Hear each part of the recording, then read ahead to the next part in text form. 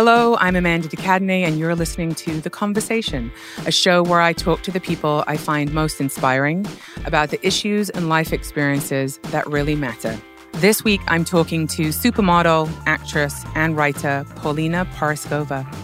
In this episode, we're talking about our early relationships with fame and older men and how marriages can be so hard to end, and why Paulina has chosen to date again, all the while recovering from a life-altering, devastating betrayal. It's an episode that is both really heartbreaking and also has so much hope. So I hope you'll enjoy it. I have to say that were I not speaking to you today, I would have not been able to do a podcast interview because I'm having a particularly difficult day. And I thought, well, you know what? Paulina, of all people, will understand my immense vulnerability today. And if I just start weeping in the middle of our podcast, it will be fine. It'll be And I'm great. okay with that. It'll be great because I'll just join you in weeping. I'm also having a really interesting week and a half that's not been the best. And we can just weep together. I will weep with you because I am far from healed myself, and it is an ongoing journey and discovery. And it is really, unfolding as we speak, right? Yes, indeed. So I'm so happy to get to speak to you. I have been aware of you for so long and have been kind of like watching you from afar and have always felt like, you and I have things in common on the surface.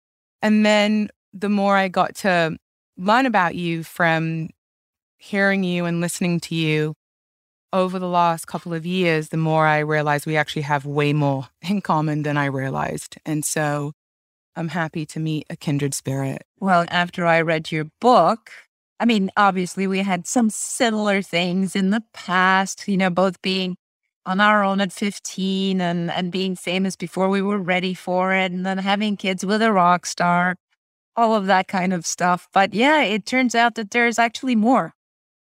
Yeah, you're right. And thank you for taking the time to read my book. I wrote It's Messy because it is so goddamn messy, and I just really wanted to embrace the mess and for other women to know that it's okay to be in the process of messy life, because that is how it is. It wouldn't be human nature if your life wasn't messy, right? Isn't that a part of the beauty of it, is that you don't know what's coming up? Yeah. As you mentioned, you were on your own since you were 15 years old. And before that, you were brought to Sweden at a young age. You moved countries. And from what I understand, you didn't really know your dad, or let's say you weren't parent. Okay, I don't want to make this assumption. Would you say you were parented? No, I would say I was most definitely not parented. I was parented, however, for a brief period in my life, which was by my grandmother when I lived with my grandmother. And I think that was sort of life-saving. It's what put me into a space where I can at least sort of understand love and know what I want and feel like love is the most important thing there is. But it was not provided by my parents, no. Right. So parenting yourself outside of your grandmother's care, and then, as you said, becoming famous at age 15 for modeling. That's a big experience and a big role to take on when you don't come from, a grounded, stable environment. How do you think that experience of being famous at a young age shaped you? Well, I think it was kind of like a band-aid over a very large wound, because becoming famous can in so many ways resemble love. You think you're being loved by all these people that you don't actually know and that don't know you, but you or too young and too immature to understand that it's not actually love, because I think it feels like the way you think as a child love should feel. You feel suddenly embraced and desired and wanted. Yes, I feel you that it is so hard because it meets the need for being seen and heard when you felt, I don't know if you felt this, but I felt invisible until I became famous. And then when I became famous, it felt like you're saying, like I was getting those needs met, but it's a very surface experience. It cannot fill those needs. Nothing can fill those needs other than reparenting yourself at some point and giving those things to yourself. It was such a bummer when I found out that fame wasn't going to fix it. I don't know about you, but I was like, no. What do you mean it's not going to fix the giant hole inside me? I know. I often said I feel like I was, like a cup without a bottom, and you just keep pouring water into it. As long as the water keeps pouring in, you can be deceived that you have a full container. But it's when the water level dries up or starts trickling, and you all of a sudden realize that your cup is empty again. When did you first realize that? You know what? It probably took me. Took me to when my fame was receding. And that's when I started going, oh, wait a minute. These people don't really love me. They don't actually care at all. So my cup runneth empty again. And that, oh gosh, I mean, listening to you is like listening to myself. I know. That's mean, how I felt when I read your book. I was like, oh, damn, could have kind of written this book myself, except minus the great boobs, because mine are. Thank you.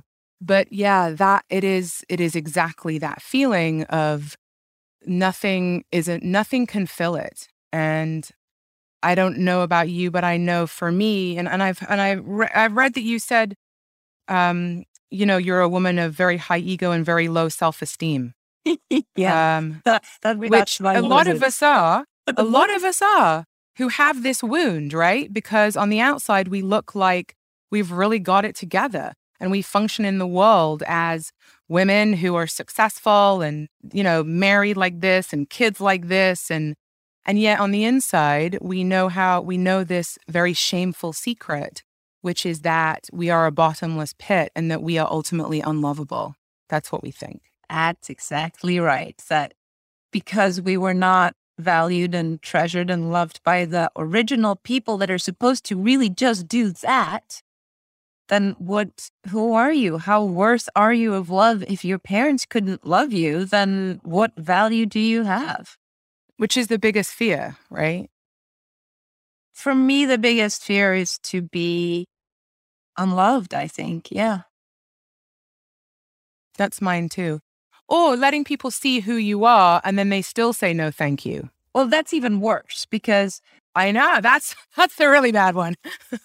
So when you got married and you spent a long time being married. Well, let's see. I met my husband when I was 19 years old, and then I was with him all the way until his death 35 years later. So it's been 37 years since I met my husband.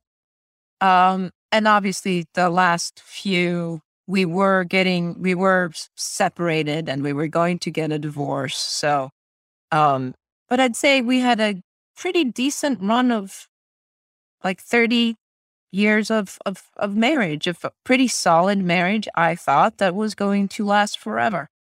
I never even conceived of it not lasting forever, honestly. And I think it would have kept lasting, had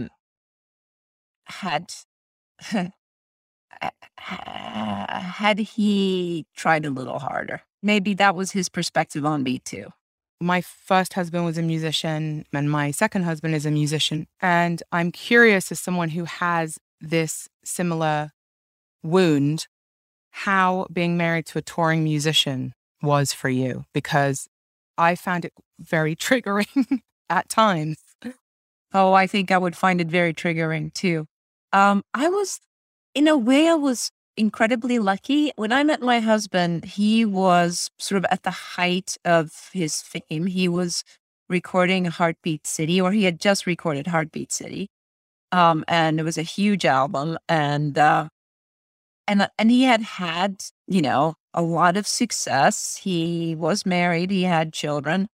And when we fell in love and he decided that, I was the one for him, in a way, it wasn't almost so much love from him. I construed his interest as love, but for him, I think it was more of an obsession. He was obsessed with me. And because he was obsessed with me, it felt like the ultimate love. Like, he didn't want me to do anything. He didn't want me to go anywhere. He wanted me to be within his circle at all times. I was his sole emotional provider for everything. And I confused that with love. I thought that that's what love was to be sort of this treasured object that you won't let out of your sight.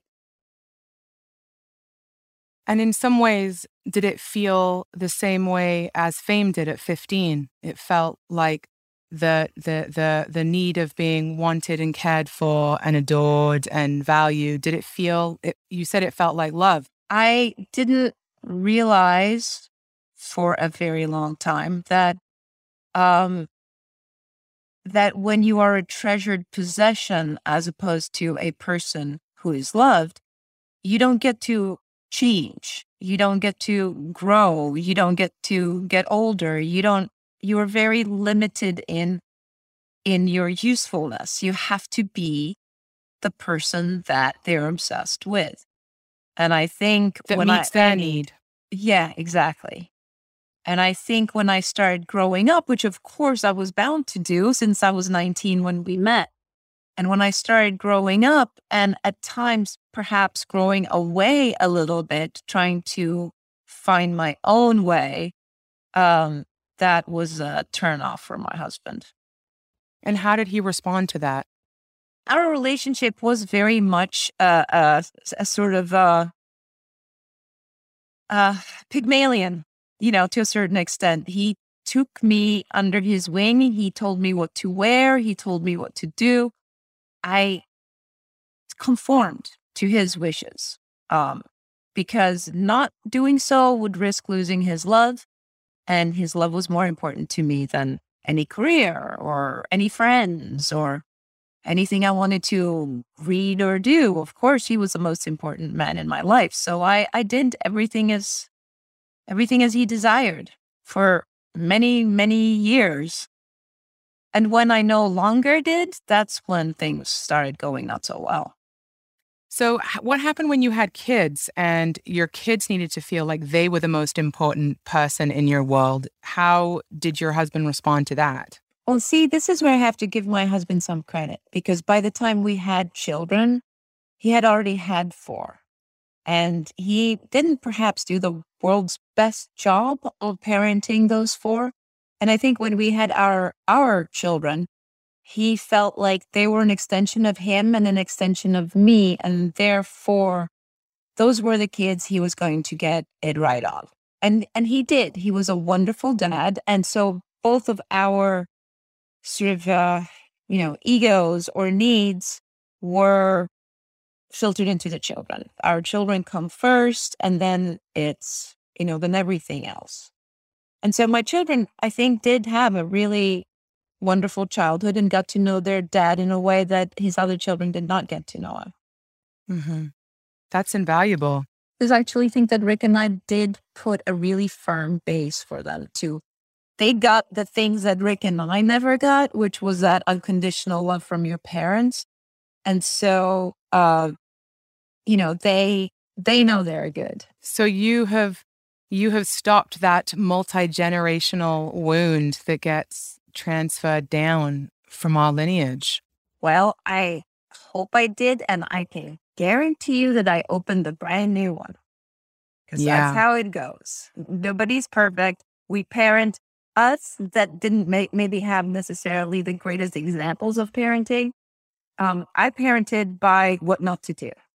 Also, I was brought up in Sweden for very formative years. My sexually formative years were spent in Sweden. So that's from age 9 to age 15. And thank God I had an opportunity to do that. I'm so grateful that it didn't feel great at the time because I was bullied and I had to learn a whole new language and I was separated from everything I knew. But in retrospect, it gave me a sort of a female power that I don't think I would have felt in any other circumstance. Because in Sweden in the 1970s, all women were equal to men. There was no question about that. Yeah. So that sounds like an incredible experience. And you feel like you carried that into your life? Yeah, I feel like it really it's what put my backbone as a woman in there. You know, it gave me sort of this titanium spine of belief in my own power, of me being a woman, being able to do everything a man can, but in high heels. A society that surrounded me that told me not that I, Paulina, was necessarily worthwhile or great, but that I, as a woman, had all the power that a man has. So it wasn't an individual thing. It was a collective thing that just stuck with me forever. I still feel that way, which of course is remarkable then that, you know, me, self-proclaimed feminist, goes and marries a guy who tells her how to dress. Yeah. How have you made peace with that? Um, it's actually, that was not that hard to make peace with, to be honest with you, because I feel like I wanted that so desperately. I wanted that kind of attention. I wanted that kind of love. I I wanted everything that he gave me, and he gave me a lot for many, many years. And so that part, there was a part of my life where, okay, so I didn't get to do the movies I wanted to do, and I didn't get to have the career I wanted to have, but I had what I thought was the most important thing in the world, which was love. And so, you know, there was some good, easy years that to me felt filled with love. That's the most important thing is your experience, no matter what, is that you have that feeling and that time spent was what you needed at that time. And that's invaluable. Yeah, it's sort of like the universe gave me a break, you know, it let me just, okay, well, here's the comfy couch and you get to sit down here for a little while and regain your strength. And then you're going to have to come out fighting again. I didn't know about having to come out fighting again, but I did get a respite. I did get a break. I did feel loved. I did have a quite a wonderful marriage from what I needed at the time. Hmm. It's just, I was just a marriage that couldn't grow, and I couldn't grow. Do you think if you had have had the space to grow, that you would have stayed in that marriage? So, so my idea of a marriage, again, it was like my idea of parenting. You give everything that you saw your parents fail. You know, I didn't have any really positive examples. I only had negative examples. And so I thought, if I do exactly the opposite, that's how I'll Surely it succeed. will work. Yeah. So Yeah. I'm incredibly faithful as just a human being, as a friend, as a lover, whatever. And I put everything I had into my marriage because I never saw my parents put anything into their relationship. So I put everything, you know, like everything. I would not have given up on it. I'm not a person that gives up. I am fucking tenacious. I hold on like a bulldog when I have to. I will not let go until I'm half dead or until they saw me off or whatever. Oh my But God, I said that in my book. yeah, exactly. I Well remember that. past the sell by date. I'm holding on well past this expiration date. I was willing to stay with my husband forever, even with things not being great and with him wanting to sleep in separate bedrooms and with him not paying much attention to me. needed him to talk to me. I just needed him to communicate and go, I still love you. And there may be, and I would ask him, is it health related? Why don't you want me anymore? And he would just sort of go, well, I just, you're too miserable and I just want to be happy. Why can't you just be happy? And that's not communicating. That's not talking. That's not understanding each other. He just wanted me to smile and kind of leave him to his own devices. It sounds like you have really incredible insight and self-reflection and awareness of a lot. I'm wondering at what point in your life you started that journey, because I can hear it. I can hear so much insight, and I call it recovery, I hear it. Everything coming out of your mouth is just, is wise and reflective, and that's very kind of you. But there is no, I call it learning, and there's no learning without pain. I think unless you are in a great deal of pain, you're not motivated to learn. Oh my God, isn't that the truth? Pain is the cornerstone of growth. I wish it wasn't. Me but it too. Is. My God. Oh God. It's like, do I have to keep learning? Really? Don't I have it down Can't yet? I choose the lesson before I get in the pain? Let's do this. I don't have to go into that pain. No, it seems like the only time that we're willing to learn. Of course, if you're moderately happy, you don't want to rock that boat and learn stuff that may rock the boat. I think learning really only comes when you are desperate and when you can't live the way that you've been living, and it's learn or die. Yeah, it's like when you get sick and tired of being sick and tired. You're just like, I can't fucking do this anymore. I just can't do it anymore. I thought about you a lot. I have a lot of respect and admiration for your vulnerability and for sharing your journey, because if there's one thing I know, that my pain has purpose when it can help other people. Bingo. It's actually what helps to find your way out of the maze. For me, it was looking and going, oh, there's all these other women that are stuck too, and they're actually sort of following me. Now, I might be leading them right off a cliff for all I know, but I'm up ahead. So I need to keep on walking, because we all need to get out of this. And there's a sense of community of women on social media for me. It's knowing that we're linked, and that there is a hand ahead of you to someone who's in front of you, and there's a hand behind you to someone who's behind you, and they are linking with people, and we are connected in a way that is powerful as we try to move forward. And I think it's crucial to my own survival, to be honest. Without those links, I would not have survived. I hear you. Yeah, it's that sisterhood that one wish was there, and that perhaps sometimes isn't there for you at an earlier age.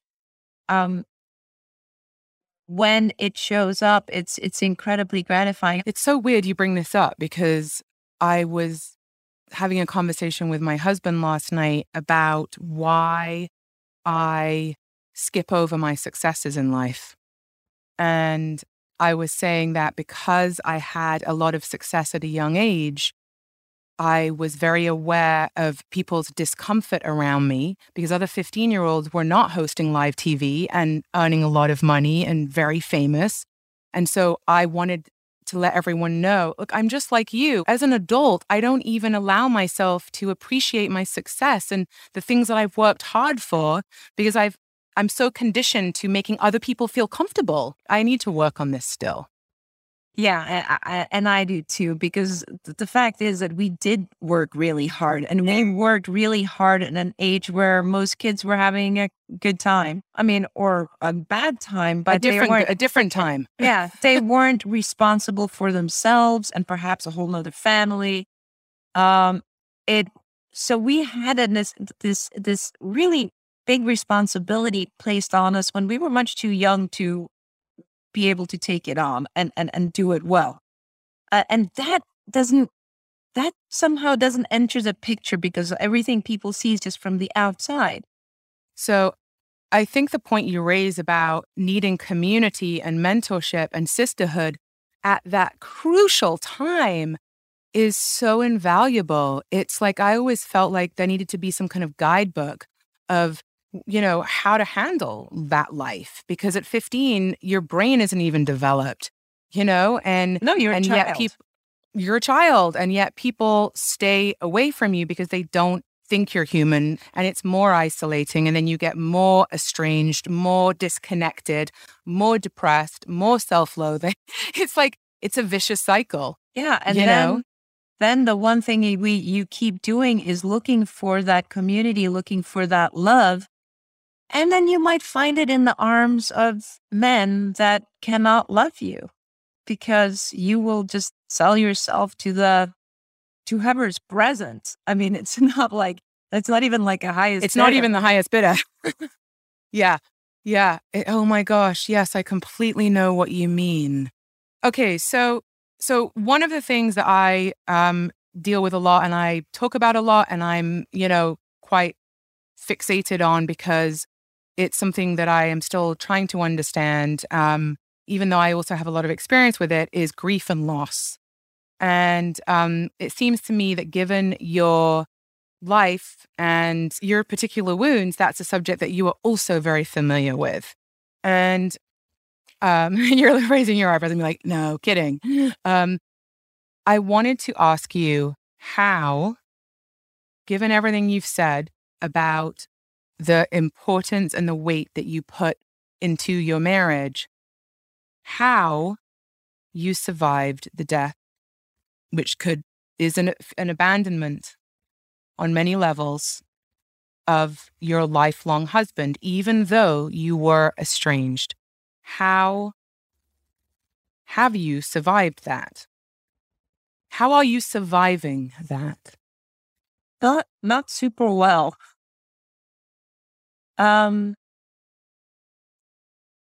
First of all, even though we were going through a separation, and even though I could no longer be married to him because I was 50 years old, and I still felt like there was, a life to be had that didn't just consist of making his morning coffee and then that would be it for our marriage. He was the person closest to me in the whole world. I spent 35 years with this man. He was in part my lover. He was in part my parent. He was the emotionally unavailable parent that somehow had a spot for me. So he satisfied that need. And I loved him. I mean, I couldn't conceive of a life without him. And even when we were going through the separation, to me, I kept saying, look, I want to be close to you. I want to be able to help you out when you need help. Let's get apartments next to each other so that the kids don't have to choose. Let's still do family, vacations, family, Christmas, family, Easter. Let's just keep sharing everything. We just have to be, separate as couples because I can't deal with feeling so lonely and undesirable as a woman. It was making me too sad. And I thought he was on board. I actually thought he was on board. That's why I'm a little naive because I thought that he wanted the same thing. He didn't seem like he was interested in me sexually, certainly, or really in any other way except to be around and be nice and take care of his stuff. make sure he had his flights booked or his coffee or his favorite yogurt. And in return, he would certainly help me out too. If I needed something, he would drive and get it. And I mean, he was, I thought he was a really good man, complicated, but a good man. And I thought more than anything that he loved me too. Despite the fact that he didn't necessarily want to be a husband anymore, he still thought he loved me the way I loved him. And I think that's where I might have been wrong. Because of the, will, because of him writing me out of his will. Now, mind you, not that I would have ever assumed that I should inherit the entire estate. We were getting divorced. I thought I would get half, the way one would get in a divorce. The fact that he wanted me to get nothing, that was shocking. Heartbreaking, shocking. Like, it just completely blew up my world and everything that I knew. That is a very serious revelation and shocking. It feels like a betrayal to me. It's a betrayal. It's a betrayal of my trust and my love and everything I put into him for years and years and years. Yeah. Yeah. And I have no way of knowing what possessed him to do this. Again, I've said this before, and I'm choosing this kind of a faith-based thing where I think he wrote that stupid will like 3 weeks before he died. I was at home taking care of him, being like, okay, here I am. You'll have the surgery. I'll take care of you. Don't worry. I'll stay with you. I'll make sure you're fine. And he knew what he had done. So I know that he didn't expect to die. None of us did. And I think he would have fixed it had he lived. I hope. So I really think it was more of a business, people coming in and going, hey, what, you want her to get everything in case something happens? Don't let her get everything. Let's make sure she gets nothing. So I hope it wasn't really his choice. I hope I know he was worried about the surgery. I know that he was, and he was a hypochondriac anyway. And I think he was scared, and I just hope that he went and did it without actually intending to hurt me. But I don't know. I'm so sorry that happened to you. Thanks. It sounds so trite to say, but I would hug you if I was sitting close to you and not say anything. But I am so sorry. It's not trite, thank you. I appreciate it. And then, of course, you have that whole other side of it. I found out after all of this happened and the will was made public that it was in fact made public. They could have, his lawyers, they could have been written in a way where this would have never been public knowledge, and I would have to be fighting it in private without acknowledging it. And in a way, I'm kind of glad they didn't do that, because at least I was able to say how I felt about it. If they hadn't, then I would have really just have to be quiet. But this, as much as I have found my new girls, my new village on social media, there, of course, there's times where, and especially in the beginning where people were going, well, you bitch, what did you do to him? No, it could be the thing that actually breaks someone, I would say. If I think about how I would feel in those circumstances and having experienced hate from people at some of my most broken times. What's gotten you through that?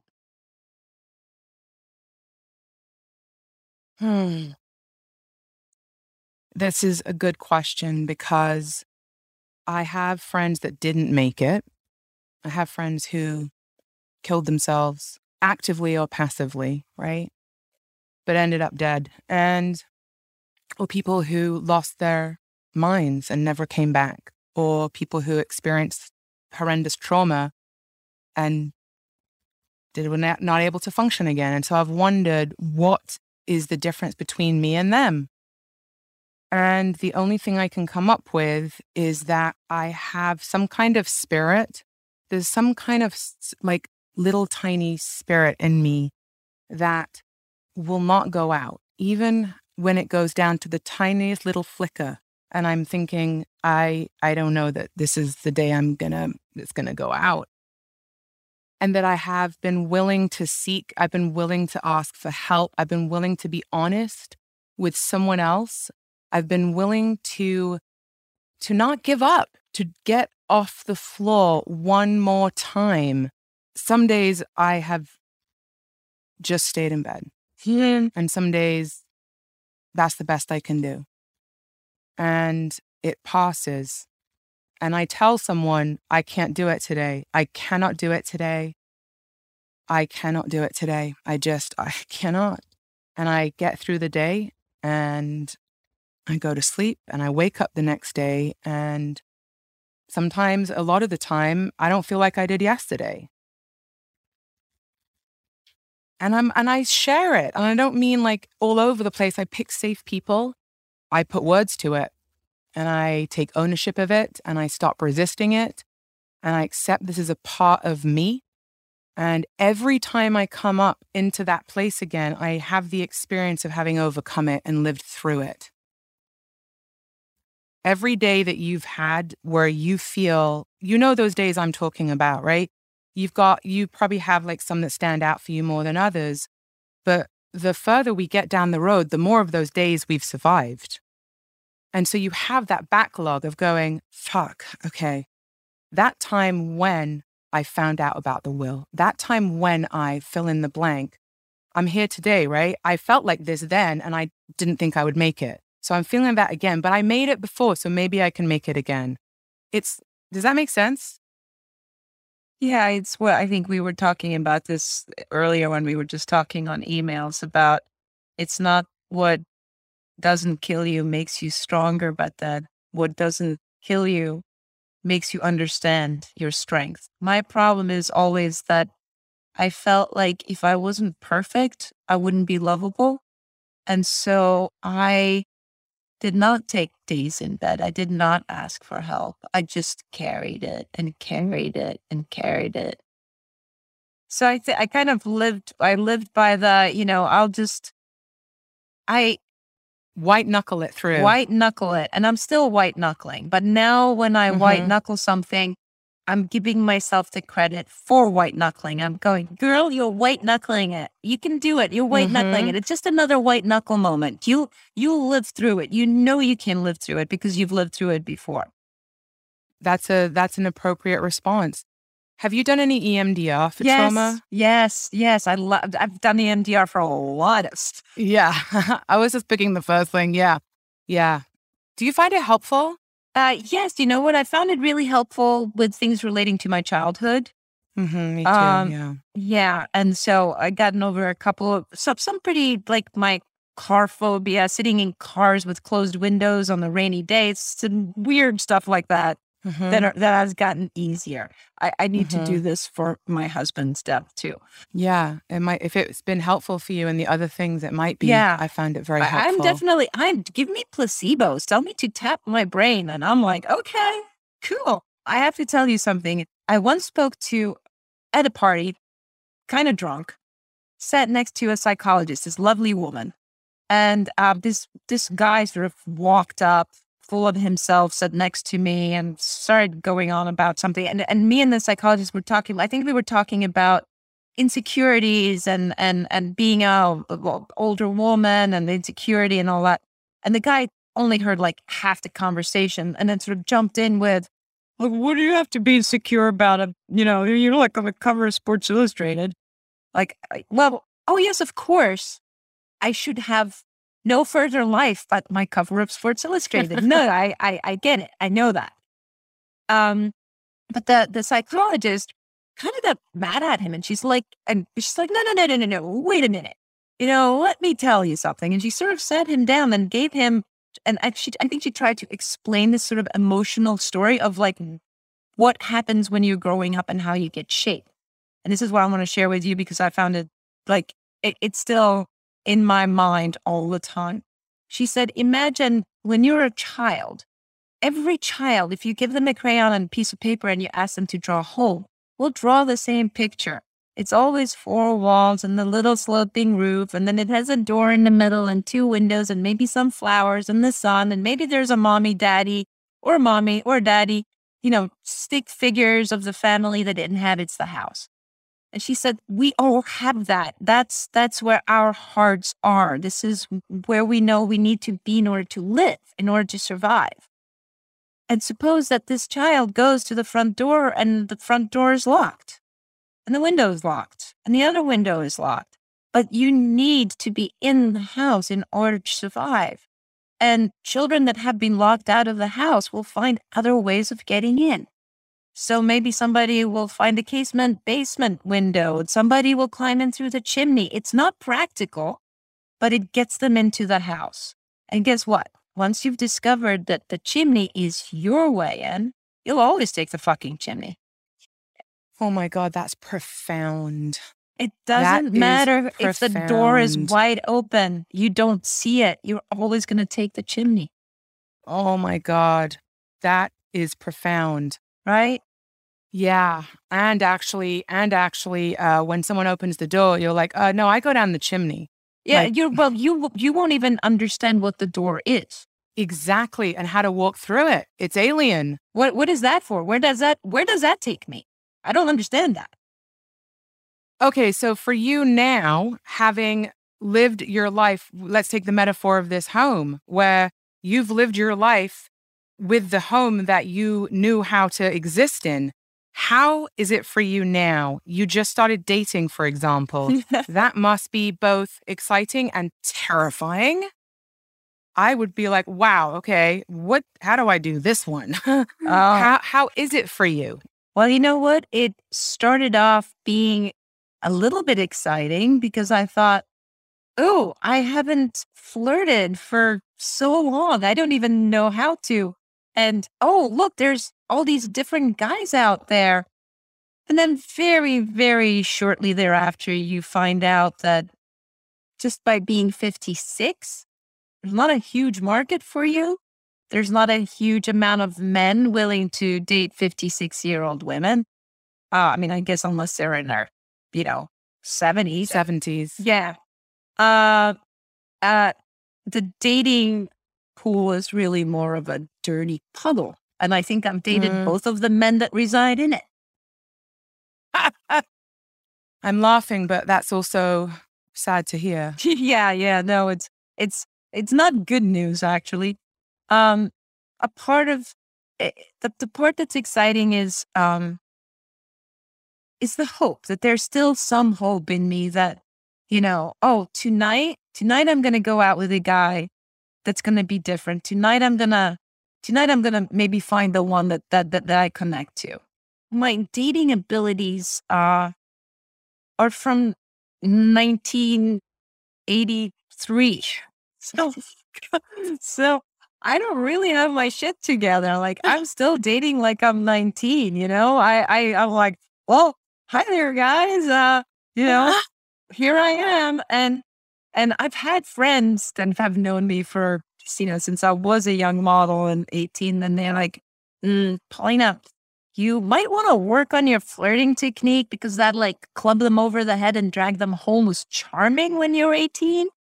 But it's a little intimidating at 56. You're not helping the guys with being direct or be actually just being direct, being flirtatious, knowing what I want. I'm like, hey, you want to come home? Yeah. Yeah. And they're like, whoa, what? Oh, yeah. Well, unfortunately, there are a lot of men who are intimidated by women who, know what they want. Yeah, I'm definitely finding that out. And I'm finding out that all of the men that are my age on the market are on the market for a reason. Nobody else wanted them either. Wow. Gosh. So I'm going to be I guess maybe I should be standing in funeral homes waiting for the widowers to file out because, that might be a safe way to go. It's like, oh, he didn't, at least his wife didn't give him the boot because he was emotionally immature or incompetent. He's now single because his wife died. So, hey, that's an idea. I guess being open to all different options, right? yes. I don't know about the widower funeral homes, support but groups. Here I come. oh my gosh. But I feel like that is a story for you. Whoever is lucky enough to spend time with you, I have to believe that a woman like you who has done a lot of work on yourself and who is smart and honest and willing and growing and taking responsibility and yes, gorgeous, but all the other things first. I have to think that there is a man out there who is your equal. I have to think that. I do too, because otherwise I would just start wolfing down those antidepressants and just covering myself in blankets and just watching everything on TV and calling it a day. For now, I'm still like, no, I'm still trying. I mean, I'm for the moment, I am dating. I'm dating one man who is really lovely. But it's like, the beginning of stuff and you don't really know where it's going to go. And he's a bit of a unicorn, this man. Unicorns, unicorns are great. They also come with needing their own instruction manual. But you know what? You might be a unicorn too. And I mean that in the best way. Oh, dear. Oh my gosh. I feel like I could just keep chatting with you. What a treat. Thank you so very much, Paulina. Oh, you're so very welcome. And I'm so glad to get to meet you, even though it's just on Zoom. But I am too. By reading your book, I feel like, again, I feel like I know you. And I feel like we're sharing some sort of karmic bond. We are. And just know that, if we don't see each other in a month, just know that I am, on the path with you and I will be cheering you on from wherever I am. You know what? Same goes for you. Thank you. Thank you so much for listening. If you enjoy the conversation, please support the podcast by commenting, liking, and subscribing to wherever you listen to your favorite podcasts. And you can follow me on social media at Amanda de Cadenet on Instagram, Twitter, and Facebook.